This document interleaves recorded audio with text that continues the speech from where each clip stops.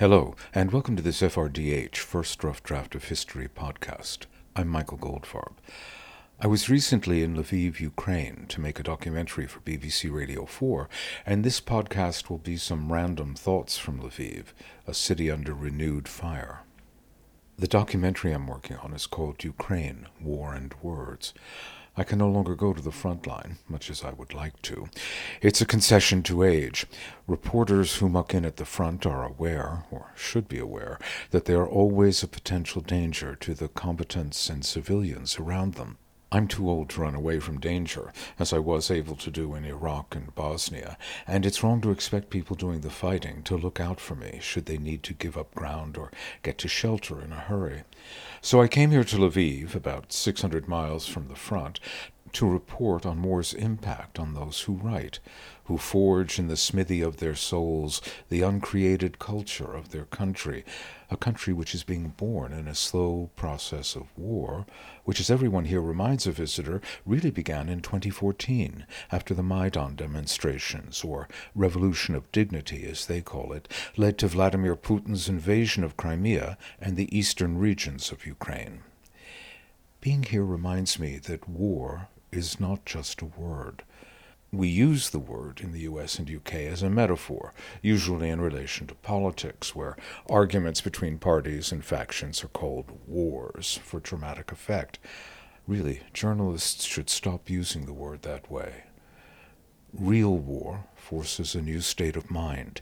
It makes everyone hyper-alert and every moment more fierce. To visit a society at war is to experience one's own humanity more intensely. When Ukrainians say they are fighting a war for our civilization, they're not speaking hyperbolically. They are telling you with the fierce intensity of people whose country is at war what they know to be the stakes.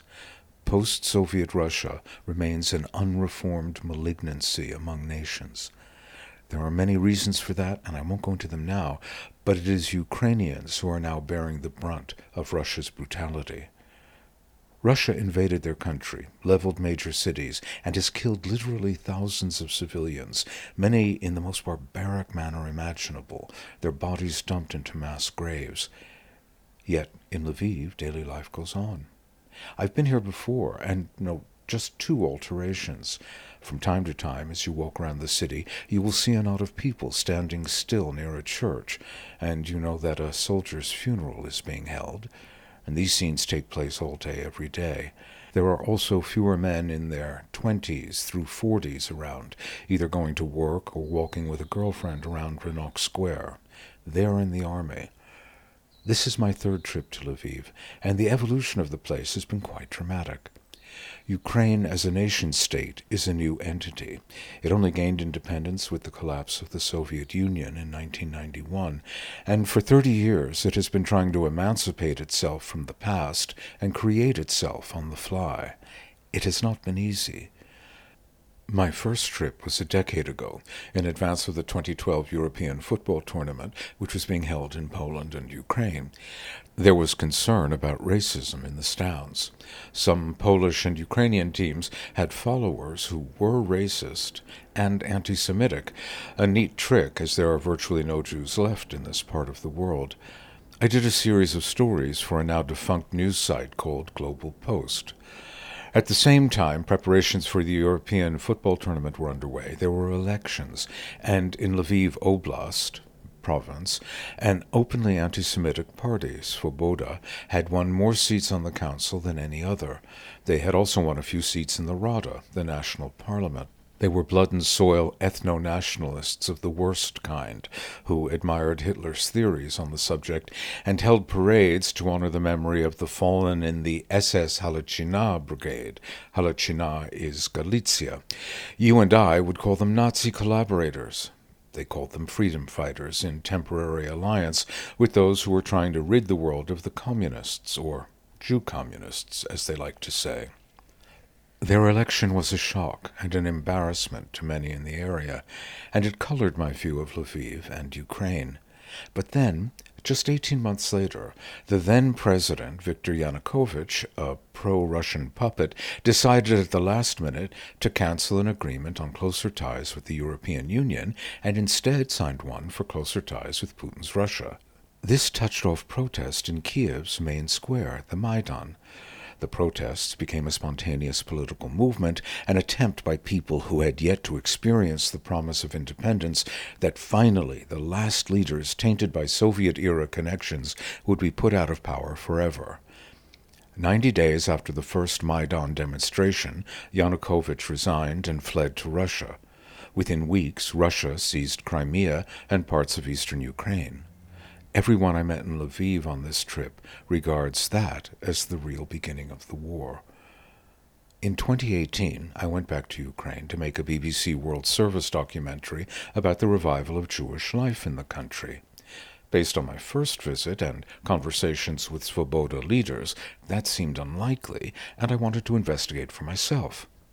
But the phenomenon was real, as was the fact that Svoboda, after its surprise showing in 2012, steadily lost support and had become irrelevant politically. The documentary, called Journey to Ashkenaz, looked at the revival of Jewish life through the prism of my family connections to Ukraine. My paternal grandparents' families came from the country, my grandfather's father from Odessa, and my grandmother from a shtetl 50 miles east of Lviv, or Lemberg as it was called when she was a girl, and the whole area was part of the Austro-Hungarian Empire. You can find the doc in the archives section of the FRDH website at www.goldfarbpod.com, and while you're there, please make a donation. This podcast is sustained by listeners' generosity. Anyway, the changes in Lviv were immense, not just in terms of its pleasures. When it was Lemberg, part of the Austro-Hungarian Empire, there had been a tremendous Viennese-style cafe culture, and it had been revived. But more important, the past was being acknowledged. My trip coincided with a memorial being dedicated to the victims of the Janovska labor death camp, and another at the site of the Golden Rose Synagogue, which was demolished by the Nazis in 1943, 350 years after it was erected. There were little memorial plaques narrating events of the Holocaust placed around the city. The Ukrainian Catholic University had even started a graduate program in Jewish studies. Students had to learn Yiddish as part of the course. In 2012, a representative of a pro-Russian party, the loneliest woman in Lviv, as I described her, had told me, "We are a new country. Svoboda is just part of growing pains. How old was U.S. when it had its civil war? 70 years?" She was well-versed in history. "We're not even 30 years old." It was Yom Kippur when I arrived in Lviv this trip, and I walked over to the Golden Rose to pray. I'm a Jew, never deny it, proud, but I'm not religious. Yet I can't get away from religion either. When I go to Israel, I always try to go up to Jerusalem, and you really do have to go up. It's on top of quite a steep series of hills. And I pray at the wall. On Yom Kippur, the Day of Atonement, I fast and say Kaddish and the Alchet, the prayer for forgiveness. But the thing is, I'm not observant, and I don't believe in the biblical name I must not say. Spinoza's metaphysics work for me. Everything is part of a single limitless substance that even to conceive of is to limit because I am a limited part of it. Well, that works for me. Anyway, I'm compelled to say Kaddish on the site of the ruin. I say it for my parents and my grandparents and my great-grandparents, 3 of whom I knew. I say it for all the Jews of Galicia who went to their deaths not knowing who would say Kaddish for them. Somewhere in my laptop, I have a translation of the report of the SS Gruppenführer who was put in charge of Galicia in September, I think, of 1941. It was written not quite a year and a half later and claimed there were no Jews left in the province. He wasn't exaggerating. Simon Wiesenthal survived the Janovska camp at the edge of the city, but probably 99% of Galicia's Jews perished. So, on the site of the Golden Rose, I said prayers, because they're embedded in who I am, and that made me think about identity.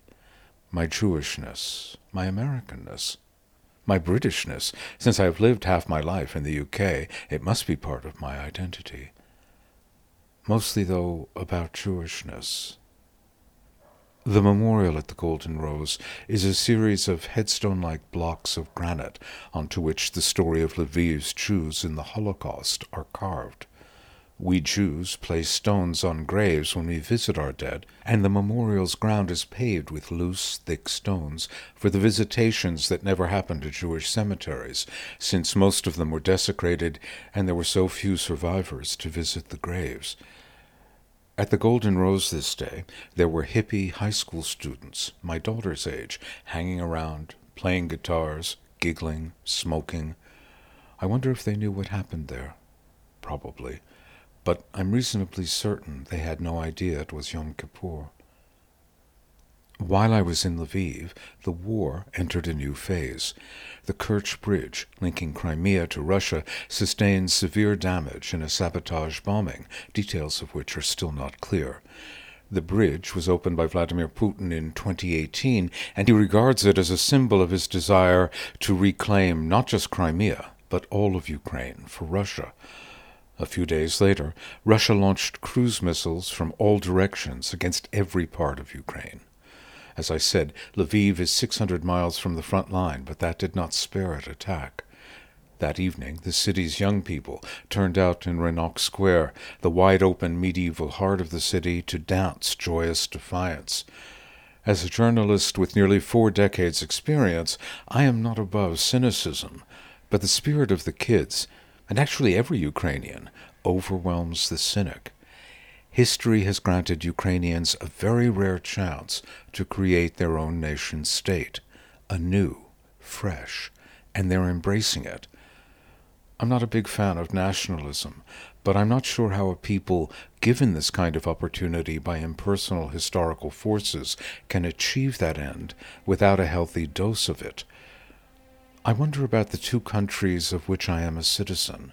One, which hovers on the brink of civil conflict, and the other, allowing itself to be reduced in wealth and geopolitical importance by its minority of a minority government. In the U.S. and Britain, the determined optimism I saw in Ukraine is absent. We live in an enervated space, bounded on all sides by impotent anger and despair. A headline on the New York Times homepage on October 24, 2022, the day I recorded this podcast, read, "Fears over fate of democracy leave many voters resigned." In Ukraine, there's no time for this. The enemy is real, armed, and is trying to murder you and physically destroy your country. And yet, no despair. War is not just a word. As I said at the beginning, it is a new state of mind, a new reality that marks in blood the end of one world, and in the case of Ukraine, the hopeful beginning of an unknowable new one. And that's all for this FRDH podcast. Please visit the website www.goldfarbpod.com and make a donation to keep the podcasts coming. Thanks.